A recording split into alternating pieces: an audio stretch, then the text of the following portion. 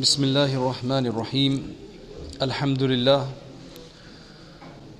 لله حمدا كثيرا طيبا مباركا فيه مباركا عليه كما يحب ربنا ويرضى جل جلاله وعم نواله والصلاة والسلام على سيد الحبيب المصطفى صلى الله تعالى عليه وعلى آله وصحبه وبارك وسلم تسليما كثيرا إلى يوم الدين. أما بعد، قال الله تبارك وتعالى في القرآن المجيد والفرقان الحميد: وقال ربكم ادعوني أستجب لكم. My dear respected friends, our dear respected elders and our respected younger folk, the Prophet ﷺ had two aspects when it came to his mission. The Prophet ﷺ did da'wah. Da'wah means to invite. He did da'wah, which was to invite the people. The word in Arabic, da'wah, there's also another similar word to it which comes from the same root term, which is du'a. Du'a and da'wah, they both mean they come from a very similar root. In fact, the same root. Da'wah means to invite the people, and du'a means to ask of Allah subhanahu wa ta'ala. If you want your da'wah to be successful, if you want your invitation to others to be successful, you need to ask the tawfiq of Allah subhanahu wa ta'ala. So the du'a has to be there. Mostly we know about the da'wah, the invitation and the propagation of the Prophet sallallahu alaihi wasallam's life. There are many seerah books that discuss that, and generally there's numerous talks that discuss how the Prophet sallallahu alaihi wasallam conveyed the message of Allah subhanahu wa ta'ala. We also know that the Prophet sallallahu alaihi wasallam had many du'as. We also make du'a. But what we want to understand today is how were the du'as of the Prophet sallallahu alaihi wasallam. My hope, inshallah, my du'a, my prayer to Allah is that once we understand this, your du'a will not be the same again. Inshallah, then it will infuse our du'as with the life that they need, so that they can be more powerful, inshallah. See, the Prophet sallallahu alaihi wasallam, in his du'as, what we understand is that from a literary perspective, if you look at it from a literary perspective, when you study literature, types of language and the way it's used, you have your horror, you have your romance, you have your dramas, you have your poetry, and you have the different genres of literature, they call them. In Arabic, when it comes to du'as, we have a very specific genre. Du'a in itself is a very, very special way of saying something. There's a special art to doing this. I'll give you an example. When I was growing up, in Urdu and in Gujarati, I'm not sure if it's the same in Bengali, but when you make dua to Allah subhanahu wa ta'ala in Urdu, you say, "Eh Allah, tu mujhe ye de de, tu mujhe de de." Now, when you say tu is considered to be actually, for a normal person, when you say tu, it's considered to be disrespectful. In Urdu, you use the word aap. It's more respectful. Now in English, it's all the same. You, to older or younger. But when it comes to Urdu, Gujarati and other languages, in Bangladeshi, you have separate words as well. So now, I used to always wonder that why are we addressing Allah subhanahu wa ta'ala with the word tu as opposed to be aap? Because tu mujhe ye de de. It was only later that I discovered that this is a special category of expression to make it so personal and so impersonal, no pretenses whatsoever, that in this particular position, when you're making dua to Allah, you can say tu. You can't say it in any other situation, otherwise it'll be disrespectful. But in that particular situation, because you're supposed to be so intimate and so close, you're allowed to say that. This is how language is. You're allowed to say certain things in a certain context, which would not be allowable in a different context, but in this context it's most appropriate and it's the best way to do something. That's what you call eloquent. Now moving away from that, if you look at the du'as of the Prophet ﷺ, each one of them is a masterpiece. Each one of them is so profound, because the Prophet ﷺ had a big task on his hand. At his time, in terms of a human connection to Allah subhanahu wa ta'ala, there was a lot of misunderstanding, a lot of confusion. The Prophet ﷺ says, "Ad-du'a'u huwa al-ibadah." Dua is ibadah. He also says the dua is mukhul ibadah, is the essence of worship. When I first read that hadith, it was a bit difficult for me to understand what was meant, because I saw dua as a selfish expression of want. You are requesting Allah, oh Allah, give me this, oh Allah, make me like this, oh Allah, give me this job, oh Allah, give me this, give me that, right? You're asking for something for yourself.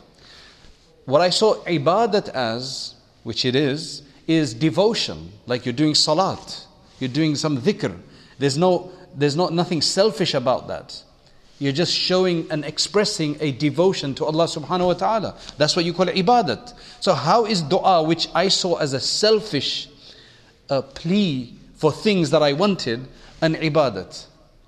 But this is what it is. When we do dua properly, if we understand what a dua should be like and what it should contain, then we will understand that it is one of the greatest forms of worship. And how is that?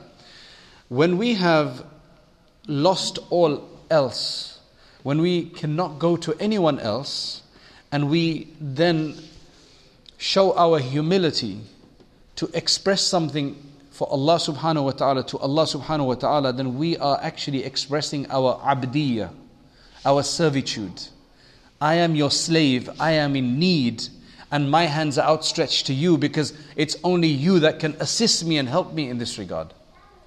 That is what dua is supposed to be, an expression of my humility to the creator and sustainer and provider of everything. That position is a very intense position of abdiyah. That's why dua is essentially worship, if it's done in the right way. Now, in Jahiliyyah times, Allah was there. Allah's always been there. In fact, He was believed in by the people. They believed in the highest being. However, they did not think they could access Allah directly. That's why they had all of these idols. It's just like in your local, locally, you can't get through to the Prime Minister. You have to go through your local MP or whatever the case is. It's very difficult to get to the big shots up there. Now they applied this to Allah, little understanding that Allah, despite His greatness, is closer to everybody than their jugular vein. And He hears everything. So this was the misunderstanding. Number two, if you then look towards Greece, which was a much older tradition, the Hellenistic philosophical tradition from the Platonic, Aristotelian philosophy, they believed in a supreme being. They believed in God, but He was called the unmoved mover or the first cause. The problem is that between what their concept of God was as such, and between humanity and the world, they had all of these intermediaries in between. They had 10. They called them uqul, the intellects. And the last one that dealt with the affairs of the world was called the active intellect, which meant that again, you couldn't get directly to Allah. You could not get directly to their first cause. There was always intermediaries in between. The Prophet ﷺ's task was to teach people a number of things. Is that you can access Allah directly. So look how Allah subhanahu wa ta'ala does it in the Quran. In Surah Al-Zumr, Allah subhanahu wa ta'ala says, وَإِذَا ذُكِرَ اللَّهُ وَحْدَهُ إِشْمَأَزَّتْ قُلُوبُ الَّذِينَ لَا يُؤْمِنُونَ بِالْآخِرَةِ وَإِذَا ذُكِرَ الَّذِينَ مِن دُونِهِ إِذَا هُمْ يَسْتَبْشِرُونَ. When Allah alone is mentioned, the people who do not believe in the hereafter, their face undergoes change. They don't like it. When you hear something you're not excited about, how does your face become? That's what their situation was. However, when those besides Allah were mentioned that they used to believe in, that the idols and so on, they used to get excited. Because they felt that something was going to come from them and not from Allah, because Allah was too beyond. That's why then Allah subhanahu wa ta'ala says in Surah Al-Baqarah, another stage, وَإِذَا سَأَلَكَ عِبَادِي عَنِّي فَإِنِّي قَرِيبٌ أُجِيبُ دَعْوَةَ الدَّاعِ إِذَا دَعَانِ فَلْيَسْتَجِيبُوا لِي وَلْيُؤْمِنُوا بِي لَعَلَّهُمْ يَرْشُدُونَ. When my servants ask about me, then let them know that I am close. In fact, it doesn't even say let them know. It just says I am close. That's the powerful expression of the Quran. When my servants ask about me, I am close. Then I am close. I respond to those who call upon me when they call upon me. Then Allah subhanahu wa ta'ala, to take people's attention away from all of these other fake intermediaries, said, وَلَا تَدْعُ مِن دُونِ اللَّهِ مَا لَا يَنْفَعُكَ وَلَا يَضُرُّكَ. Don't call on to all of these other things beside Allah, these other deities that you have taken besides Allah, who cannot benefit you and who cannot harm you. This was something deep down they understood, that they can't harm us and benefit us. The problem was narrative. Now what does that mean? The problem was narrative. When you buy into a narrative, then you become blinded and fully convinced with that narrative. Then you interpret everything accordingly. I'll give you a few examples. In a program, I met somebody.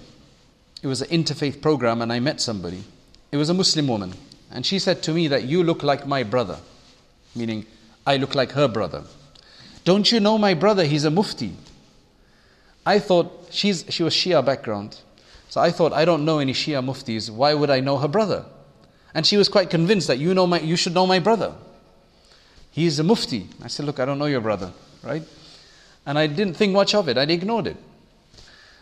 A day or two later, she asked me again. She says, you should know my brother. He's a mufti and he graduated in Darul Karachi. That woke me up. I said, hold on. You don't get Shias graduating from Darul Karachi. It's a whole different tradition. So what's going on here? I said, tell me about what are you talking about? So apparently, she'd become Shia. And her brother was a mufti of a particular city. I won't mention its name. And I've been to that city and I know her. Then I discovered that I know her other brother who's into Tabligh. Because I did Taraweeh in that area many, many years ago. Wow. So I asked her the story. I said, what happened? She said, well, she had a friend at university who was a Shia and who told her a number of things. One of the gripes and the complaints was that, you see, the Prophet ﷺ had a piece of land, had some land that he would take expenses from for his family and so on, and he would give sadaqah, etc. After the Prophet ﷺ departed this world, Fatima radiallahu anha came to Abu Bakr Siddiq radiallahu anhu. Now there's a famous hadith, which is that from the Prophet ﷺ, that we, group of prophets, we, congregation of prophets, do not leave behind inheritance. That which we leave behind is knowledge. And that's for the whole ummah. And you can take as much of that inheritance as you want. It's open to all. In terms of substance, we don't leave any inheritance. It's a well-known hadith. Right? When Fatima radiallahu anha, she didn't know about this, it seems. She came and she asked for the land, discussing with Abu Bakr radiallahu anhu. And Abu Bakr radiallahu anhu explained the hadith to her. Right? And then she went away. Now, the narrative here is, this was an injustice. This was an injustice against the family of the Prophet ﷺ. And it evoke people into anger and sadness. And they build a whole thing against this. Umar radiallahu anhu did the same thing afterwards. Thus, Abu Bakr and Umar, they were against. Radiallahu anhu, they were against the Prophet ﷺ and his family. I said, this is a narrative you've bought into. Why don't you look at it a different way? That this was what the Prophet ﷺ had said. This was a well-known narration. And this is what it was. It just depends on what you buy into. And once you buy into something, you become blinded. I'll give you another example. One of the biggest examples of this is shaitan. Shaitan sees himself made from fire. He's worshipped Allah all throughout. He's been a big devotee. He's been worshipping Allah. But then when Adam alayhi salam is created from soil, his logic works like this. Fire rises, whereas soil is lowly. Why should I prostrate in front of him? That's one narrative. That's one way of looking at something. Another way of looking at it would have been so many other ways. That God created both of us. God wants me to prostrate. And humility and submission is the greatest thing. I should do that. That's another narrative.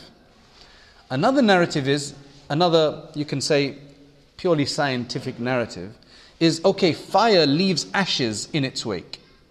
Fire destroys. Fire wreaks havoc. Soil doesn't do that. Soil grows, gives birth to things. So couldn't you have looked at it that way? Wasn't there a different way of looking at it? There's a person that I know who's from a Pakistani background. His daughter got married against the parents' wishes to a Bangladeshi brother 10 years ago. They've got 3 children now. They all understand it was a mistake. Right? They all understand it was a mistake. Right?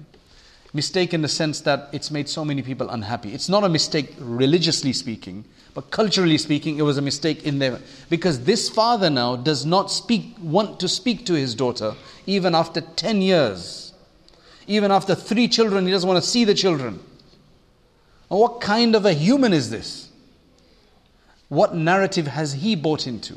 His narrative is that this goes against my culture. Because my daughter should have got married to my nephew. She didn't do that. Okay, fine. What they did was wrong, I agree. Right? Not religiously wrong as such, but you have to listen to your parents. You have to try to make everybody happy, and that's understandable. But come on, haven't you got a heart? Don't you want to be forgiven as well by Allah? Don't you make mistakes? Is your culture more important than your daughter and your blood? Your culture's narrative is more valuable to you than your blood relative? Like, what's your problem? Okay, you can be upset with them for 6 months, maybe for 1 year, maybe for 3 years, but for 10 years after having children? This is what Allah wanted now. Khalas, finish. You've had your patience. Allah will give you for your patience. This is the problem with narrative. This is the problem with narrative. When you got the wrong narrative, you will become blinded by it. And this is what happens with atheists. They take on the wrong narrative even if their heart calls out to God at moments, at sensitive moments. But intellectually they're unable to surmount that intellectual challenge of their mind. And thus they continue to deny. And yet their heart calls out. And this is the problem with narratives. Now think about it. Why did Shaitan not think about the other narrative? It's all tawfiq.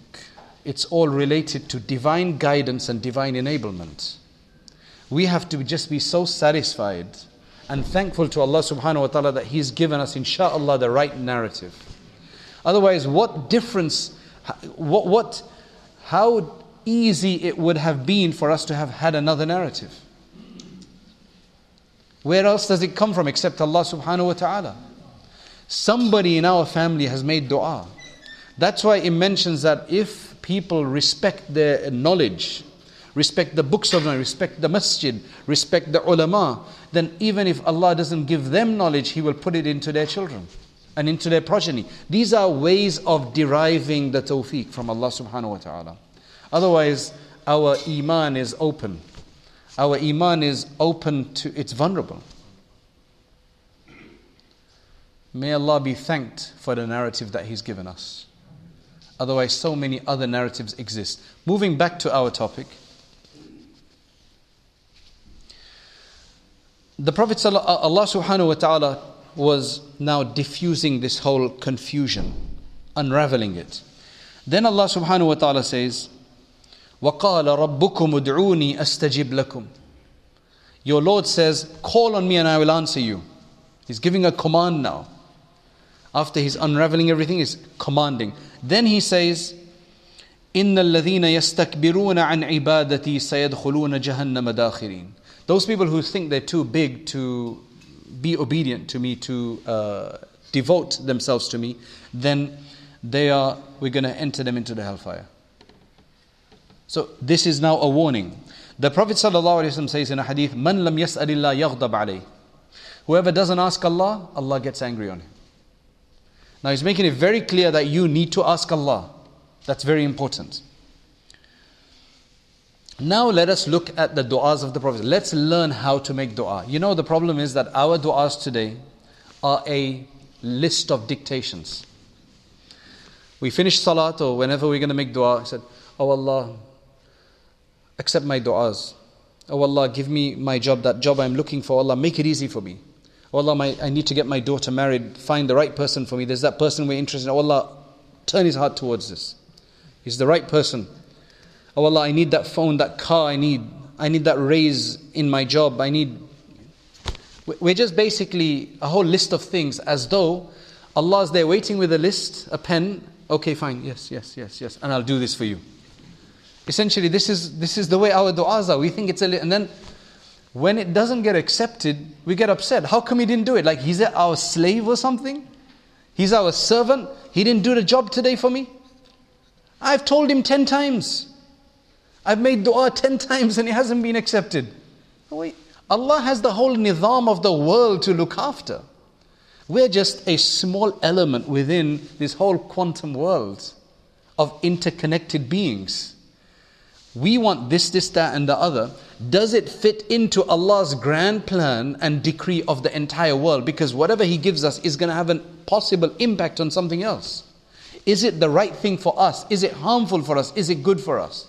That's why du'as are always accepted, meaning the act of du'a is always going to be accepted. We're going to get something for it. Either what we ask for, now or later, or if it's inappropriate for us right now, we won't get it, but we'll be given something else, or a removal of a calamity.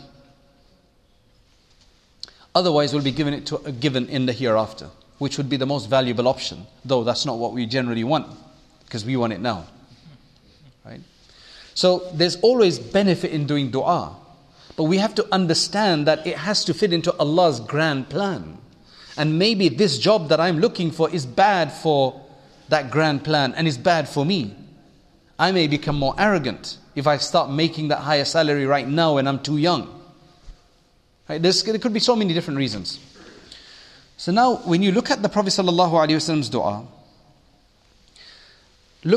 understand where it's coming from. We have Allah, the Creator, who is the giver of everything. He is the one who you're going to call upon. The one calling upon Him and supplicating is the Prophet Muhammad sallallahu alaihi wasallam. He is a prophet, he is a Rasul. He is the most beloved of all of humanity, all of creation to Allah subhanahu wa ta'ala. He also knows Allah more than anybody else. He knows what invokes Allah's mercy. He knows what gets Allah to give. He knows how to convince Allah. And He has the greatest level of servitude. Can you think about any other persons whose dua and communication with Allah could be any more better than that? He's got it all made. On top of that, the Prophet ﷺ was the most eloquent being. His Arabic was the most profound, most effective, most eloquent. You couldn't have anything. That's why when you look at the du'as of the Prophet ﷺ, every single one of them, you can't fault them for their splendor, for their language, for their effectiveness, for their brevity. Every dua of the Prophet ﷺ, in fact every word of the Prophet, but especially his du'as, they are comprehensive, they are effective, they are profound in their meaning. They are a miracle on their own if you look at it. In themselves, the Prophet ﷺ was extremely fluent in his du'as. He's very forceful, he is vivid, he is moving, he is expressive. All of these characteristics, it's highly appropriate, highly articulate. His language is smooth and facile. His speech, it's deeply moving and evocative. This is what characterizes the words and the expressions of the Prophet ﷺ. The reason is that every dua of the Prophet ﷺ is coming. It's filled with, it encompasses the light of prophecy as a prophet. It has the conviction and determination of a messenger and that the highest messenger. And along with all of that, it has the appropriate and effective expression of the perfect abd and servant of Allah subhanahu wa ta'ala. You cannot have that combination in anybody else. One who is a prophet, a messenger, an abd par excellence. That's why his du'as are going to be the greatest. And I will show you a few of these du'as today. The du'as of the Prophet sallallahu alaihi wasallam are of two types in general. You've got the very specific du'as before eating, Bismillah wa barakatillah, after eating, before sleeping, before wudu, etc. These are specific occasioned du'as for that particular situation. Then you've got the comprehensive du'as. The du'as which ask for general things. If you look at any one of these general du'as, the majority of them are such that if just that one du'a was to be accepted for us, our dunya and akhirah is sorted. They are so short, but they encompass the prosperity of this world and the hereafter. They contain within it the success of both worlds. Every single one of them, and I'll show you some of them. But then we need to look at the way the Prophet ﷺ made dua. And that's what we need to learn. Then we will see that our du'as will be accepted. We have to set the scene. So the Prophet ﷺ's dua, from the perspective that they are spiritual manifestations, at the same time they're perfect from a literary perspective. You can't fault them. Clear and lucid, flowing and complete, free of any pretenses, goes directly to the point. Uses the right words to invoke the right name of Allah at the right time. You can tell that it's somebody who's got great pain for the ummah when you listen to his du'as. A great zeal, a high level of ma'rifah, knowledge of Allah subhanahu wa ta'ala. And then profoundly eloquent. You can just imagine what that speech is going to be like. Let us start with one du'a.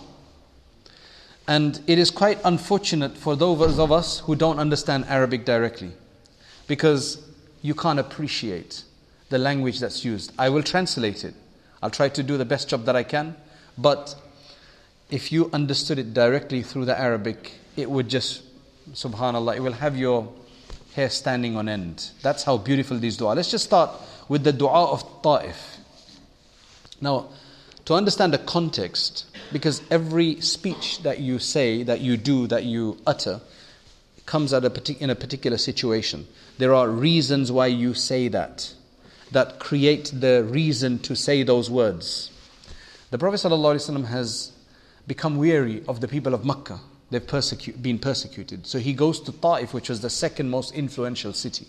There are 3 tribes, there are 3 leaders, or 3 leaders down there, to try to speak to them. If he could get support from them, alhamdulillah, it would help the cause. However, when he goes there, unfortunately, it's not successful. At the end, as he's leaving the city, there are children who are sent behind him to throw stones at him. And thus he is blooded. He's just done his best. He went out of his way to go there. He's come back and he feels the failure, the dejection and the rejection. What is his dua going to be like at that time? What would your and my dua would be at that time? Oh Allah, I've done my best. What else can I do? Right? They don't get it. This is the dua of the Prophet sallallahu alaihi wasallam.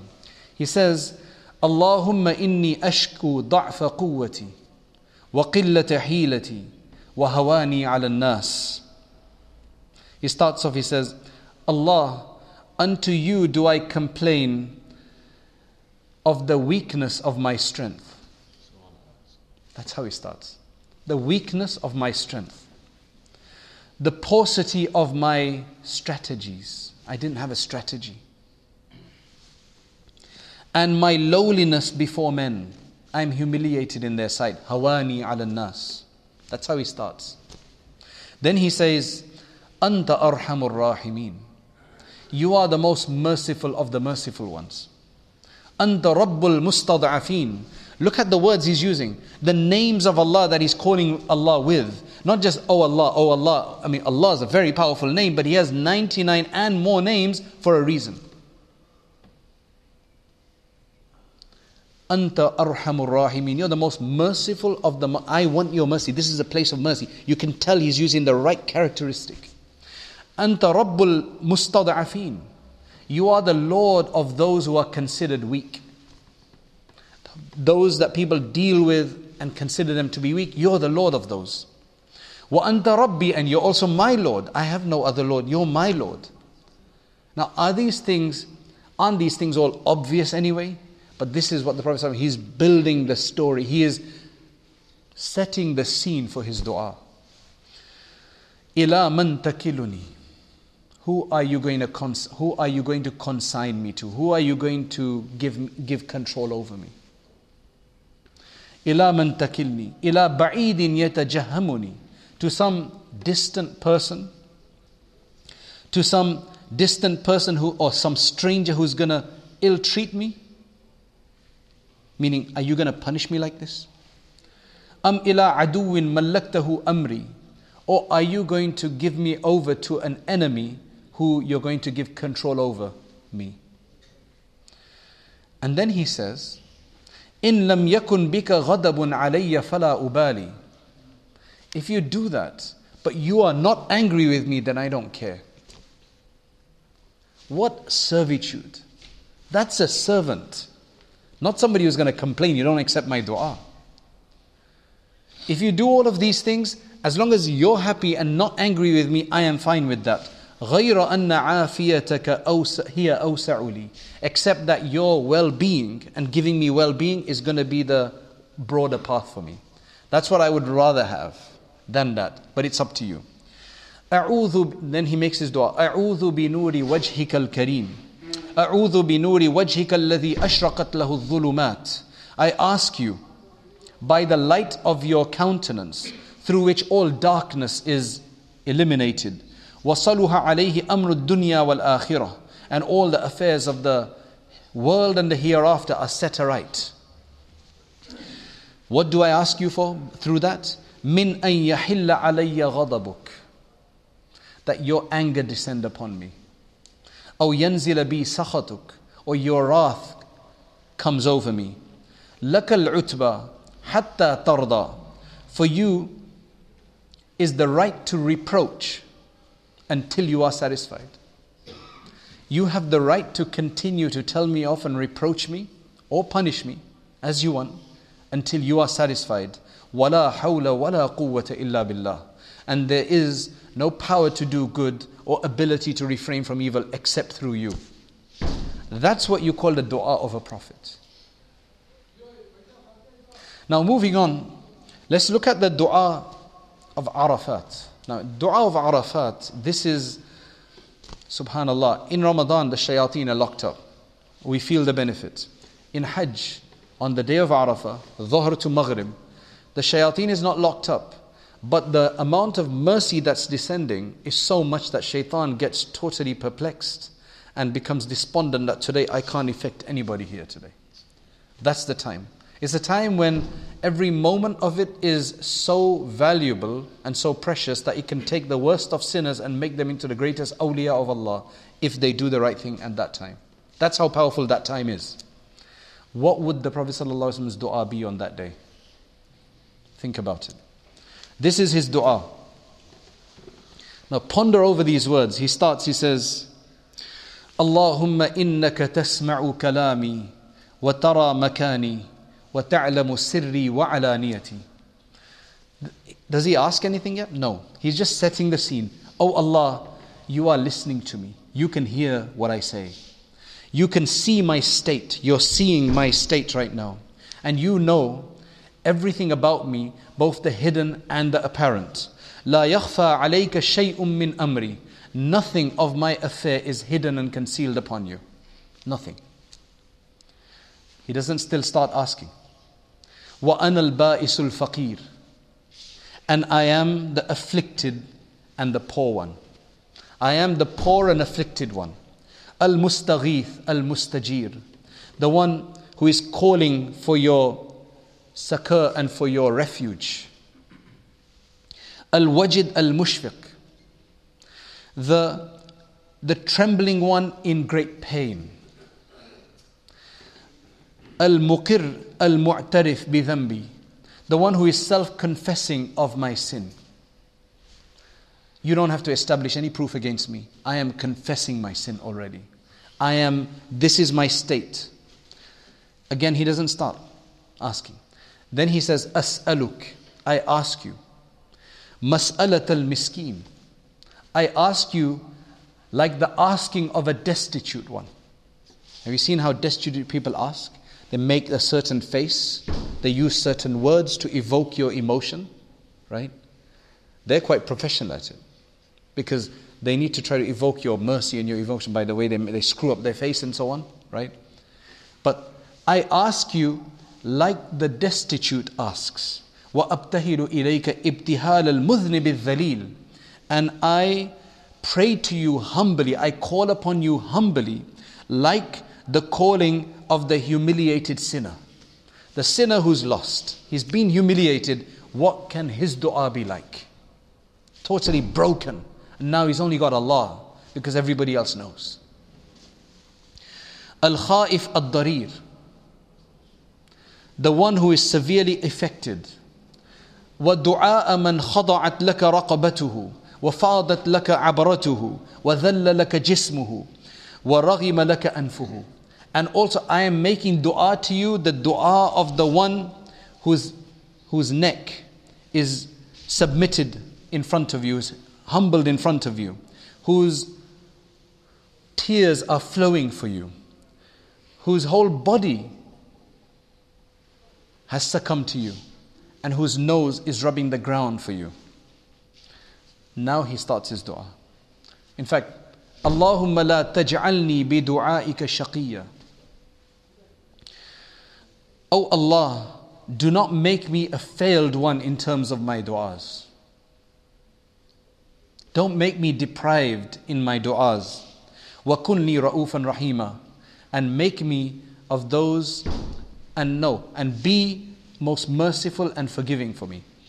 Ya khayral mas'ooleen wa ya khayral mu'teen.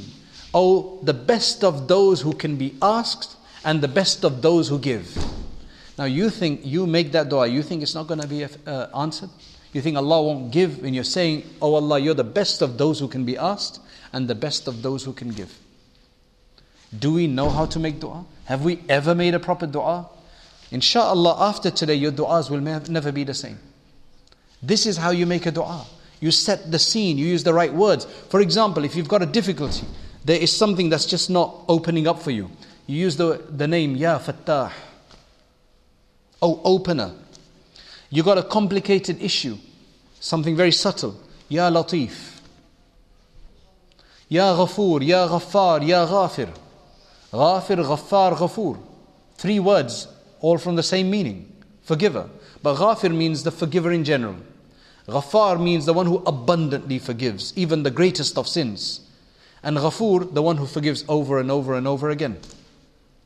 Different names, but similar meaning. To just show you what Allah is. One name would never have sufficed. Allah is too comprehensive an entity for one name to have sufficed, though Allah does suffice everything, the name Allah. The next dua is this one. Allahumma inni abduk. Oh Allah, I am your servant. That's how he starts. Now, isn't that obvious? Doesn't Allah know that? I am your servant. He starts like this. Oh Allah, I am your servant. I am your slave. Then he says, Wabnu abdik, wabnu amatik. I am also the son, the offspring of your male servant and of your female servant. So even my parents are your slaves. I got nothing going for me. I am your slave, my parents are your slave as well. Then he carries on, he says, Nasiyati biyadik. My forelock is in your hand. When you got somebody's forelock, you're in their control. You have control over them. Madin fiyya hukmuk. It is only your commands which afflict me. They all apply to me. Now all of your commands apply to me and I don't complain. So he says, Adlun fiyya qada'uk. Every decree and judgment of yours is completely just. It's just showing what Allah is and who Allah is. Allah loves to be praised. Now he says, As'aluka, I ask you. Again, he doesn't ask yet. He's just starting off. He's saying, I ask you, bikulli ismin huwa lak. I ask you with every name that you have. Sammayta bihi nafsak. That you've given yourself. Every name, because these are the various names. I just talked about the names. I ask you by every name of yours that you have given to yourself. Aw anzaltahu fi kitabik. That you have revealed, or you have revealed in the book. There are a number of names mentioned in the Quran that are not part of the 99 names, for example. The 99 names are just a package. They're not the only names of Allah. And this hadith explains, this dua explains it. Or that you've revealed in your book. أو علمته أحدا من خلقك. Or you've taught to somebody very specific from the creation. You've only taught to somebody. أو استأثرت به في علم الغيب عندك. Or you have kept it, withheld it to yourself in the knowledge that only you possess, and you've not revealed it to anybody. Who would even know that? Only a prophet. Only a prophet could even think about something like this, that no, Allah has other names that He's not revealed to anybody. I'm going to ask Him by those names. Now once he said that, then he asks the dua. أَن تَجْعَلَ الْقُرْآنَ نُورَ صَدْرِي. That you make the Quran, I ask you by all of these names, that you make the Quran the light of my heart, the light of my chest. وَرَبِيعَ قَلْبِي, the spring of my heart. جَلَاءَ حُزْنِي, removal of my cares. وَذَهَابَ هَمِّي, and the elimination of all of my problems. You think your dua is not going to be accepted? You think the Quran will then not be all of these things if we make this dua with that understanding? That all of our reading of the Quran, listening to the Quran, this is the benefit we get from if we made this dua. There are so many du'as like this, we don't have too much time. I'll just mention a few more. But if you get Al-Hizb Al-A'zam, for example, a copy of Al-Hizb Al-A'zam or any other comprehensive du'a book like that, prophetic du'as, you will see every single one of them, those du'as are so powerful. And if you complete the reading of the book, whether it takes you 7 days or a month, you would have asked Allah subhanahu wa ta'ala for everything that is beneficial for us to ask Him and necessary for us to ask Him, even if we didn't think about it. We don't know what else we need from Allah, but we would have asked Him for it. La ilaha illallah al-halim al-kareem. That's how he starts. There is no God except Allah, the most forbearing and the most benevolent. The one who's got the greatest patience and the one who gives the most generous. So you can see where he's going with this. Subhanallahi Rabbil Arshil Azim. Glorified is Allah, the Lord of the mighty throne. Under His control is everything. If He's got the throne, He's got everything. Alhamdulillahi Rabbil Alameen. And all praise is to the Lord of the worlds. He's the Lord of the worlds. You've set the scene. Now he says, As'aluka. I ask you. Mujibati rahmatik. وعزائم مغفرتك والغنيمة من كل بر والسلامة من كل إثم. He says, I ask you for that which evokes your mercy, for deeds which bring about your forgiveness, for the benefit of complete piety, and for safety from all mistakes and sins and errors. Then he says, لا تدع لي ذنبا إلا غفرته ولا هما إلا فرجته ولا حاجة هي لك رضا إلا قضيتها يا أرحم الراحمين. Do not leave me with any sin unforgiven, any worry not removed by you, any need that is pleasing to you without fulfilling it. Meaning every need that I have that is pleasing to you, fulfill it. O most merciful of those who show mercy. Just if that one dua gets accepted of ours, then basically every sin of ours is forgiven, every concern we have is taken care of, and every need that we have that is satisfactory to Allah, we will get it. Now, what a deal. Just that one dua, but there's a way to ask it. Now look at this one. To show you the comprehensiveness. These are the other comprehensive du'as. Allahumma aslih li dini alladhi huwa ismatu amri. Oh Allah, reform for me my religion, which is the protection of my affairs. Without religion, I'm not going to have the right narrative. I'm going to have the wrong approach. So reform my religion for me. Keep me on the right path. Then وَأَصْلِحْ لِي دُنْيَايَ الَّتِي فِيهَا مَعَاشِي. Reform for me my dunya, in which is my living and my sustenance. And then وَأَصْلِحْ لِي آخِرَتِيَ الَّتِي فِيهَا مَعَادِي. And reform for me my akhirah, where I will return to. And then وَاجْعَلِ الْحَيَاةَ زِيَادَةً لِي فِي كُلِّ خَيْرٍ. Make the life for me an increase for all types of good. وَاجْعَلِ الْمَوْتَ رَاحَةً لِي مِنْ كُلِّ شَرٍ. And make death for me a source of respite from all evil. Again, one dua gets accepted, our dunya and akhirah is made. Because we are making dua for the reforming of our deen, for the reform of our dunya, and for the reform of our hereafter. What else is left? That's it. Single dua, all of it taken care of. There are so many du'as like this. So many du'as like this. In the interest of time, let me just mention Allahumma ja'al khayra umri akhirahu. And listen to the meaning. Oh Allah, make the best part of my life the final part of my life. The whole life can be good and wonderful. We're not saying make the rest bad. Make the whole thing good, but make the best, because best is superlative. Best part of my life, the final part of my life, which means the other part should be good. So that's the dunya sorted, the life sorted. وَخَيْرَ عَمَلِي خَوَاتِمَهُ. Make the best of my deeds the final deeds that I will finally die upon doing. Because if a person becomes demented or something in the towards the end, it could be worse. So he's saying, no, make the last deeds my best deeds. So that I don't start doing bad things after having good. Like it's happened to certain people. Allah protect us. Then he says, وَاجْعَلْ خَيْرَ أَيَّامِ. Now what's left? He's saying, oh Allah, and make the best of my days. Which day? You've already asked for the best part of life, the final part. Best deed, the final deeds. Which day is going to be the best now? What do you expect the Prophet ﷺ to be asking for? Close. وَاجْعَلْ خَيْرَ أَيَّامِ يَوْمَ أَلْقَاكَ فِيهِ. The day that I meet you. Now what else do you need after that dua? Your dunya is sorted. This life is sorted. Your deeds are sorted. And the best thing is that on the day when we stand in front of Allah, that's the best day of our existence.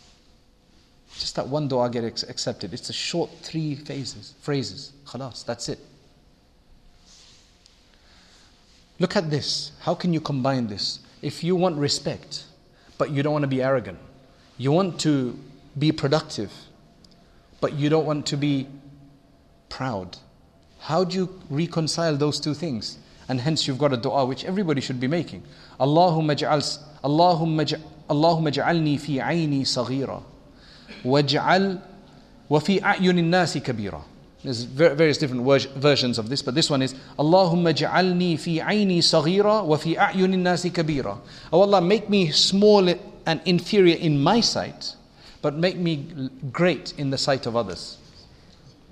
So you enjoy the respect of people, but you don't think yourself much. Because when somebody starts respecting you, you start getting arrogant and bloating. This just who's going to come up with something like, what psychologist can think of this? It has to be a spiritual psychologist. It can't be just a normal psychologist. It has to be somebody with a heart, somebody with profound understanding. These are the power of these du'as. Allahumma ja'al awsa'a rizqika inda kibari sinni wanqita'i umri. Oh Allah, give me the greatest expansion of your sustenance in my old age and when my life is about to end. So I can give sadaqah. At that time you become debilitated, you can't do much. But these are the du'as. Would you ever think about these things? These are the du'as of the Prophet ﷺ. You read a comprehensive du'a manual and you'll get all of these things. Okay, let's do one final one. Allahumma ja'al sarirati khayran min alaniyati waj'al alaniyati salih. Oh Allah, make my internal superior to my external. Make my inside better than my outside. Meaning my heart, my thoughts, my feelings, my sentiments. Make them better than I show myself outside. but make my outside righteous and pious.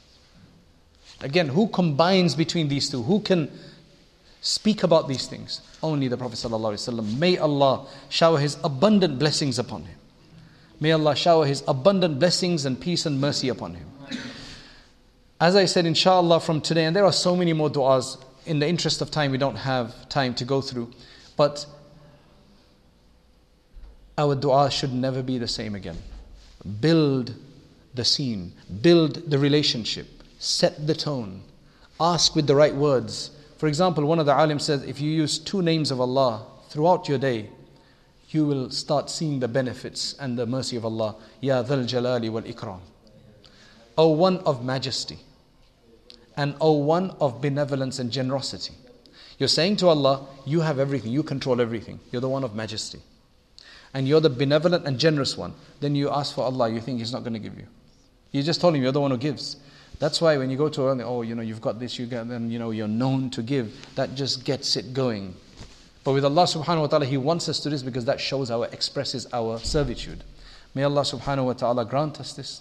And may Allah subhanahu wa ta'ala grant us the light of the prophetic du'as and allow us to bring that in part of our life and allow us to be the servant and build that relationship with Allah subhanahu wa ta'ala. Make Allah make us of the mustajab da'wat.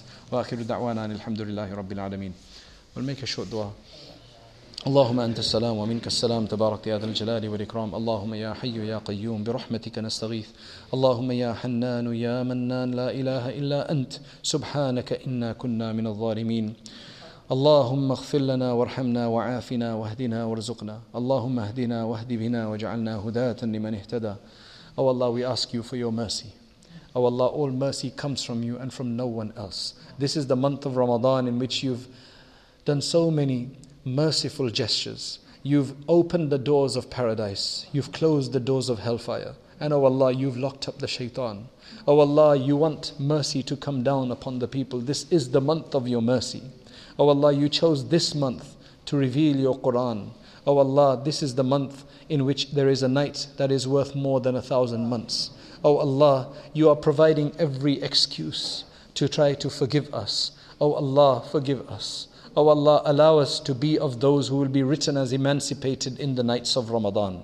Oh Allah, make this Ramadan better than any Ramadan before it. Oh Allah, make the remaining days of this Ramadan better than the ones that have already passed. Oh Allah, allow us to take the greatest advantage of this month. Allow us to be infused with this storm of mercy and be drenched in this forgiveness. Oh Allah, forgive us. Oh Allah, fill our hearts with your light. Oh Allah, purify our hearts. Oh Allah, grant us your love and the love of those who love you.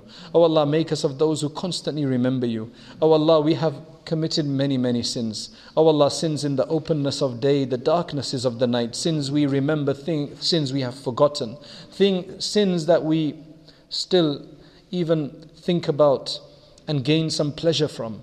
Oh Allah, what a great enormity this is. Oh Allah, we ask you for forgiveness from all of those sins. And oh Allah, especially from sins that have now become part and parcel of our life, to such a degree that no longer do we even consider them sins anymore. Oh Allah, give us discernment and understanding.